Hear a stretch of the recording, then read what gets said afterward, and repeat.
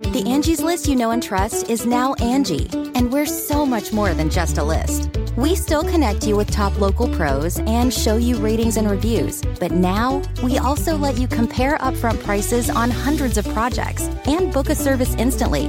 We can even handle the rest of your project from start to finish. So remember, Angie's List is now Angie, and we're here to get your job done right. Get started at Angie.com. That's ANGI, or download the app today. It's Merriam-Webster's Word of the Day for July 24th. Today's word is hapless, spelled H-A-P-L-E-S-S. Hapless is an adjective that means having no luck, unfortunate. Here's the word used in a sentence from the Chicago Tribune by Phil Rosenthal. Whatever your view of Team USA's rout over Thailand or the way they celebrated every goal over that hapless opponent, the 13-0 opening victory fueled conversation and interest for Sunday's United States-Chile match.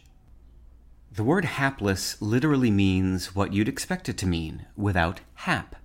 Hap being another word for fortune or luck. Hap derives from the Old Norse word for good luck, a word that's also the source of our words happen and happy.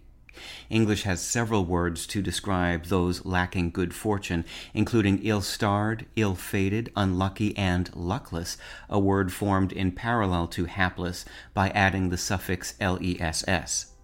Ill-starred suggests bringing calamity or the threat of a terrible fate, as in the ill-starred year the Great Depression began.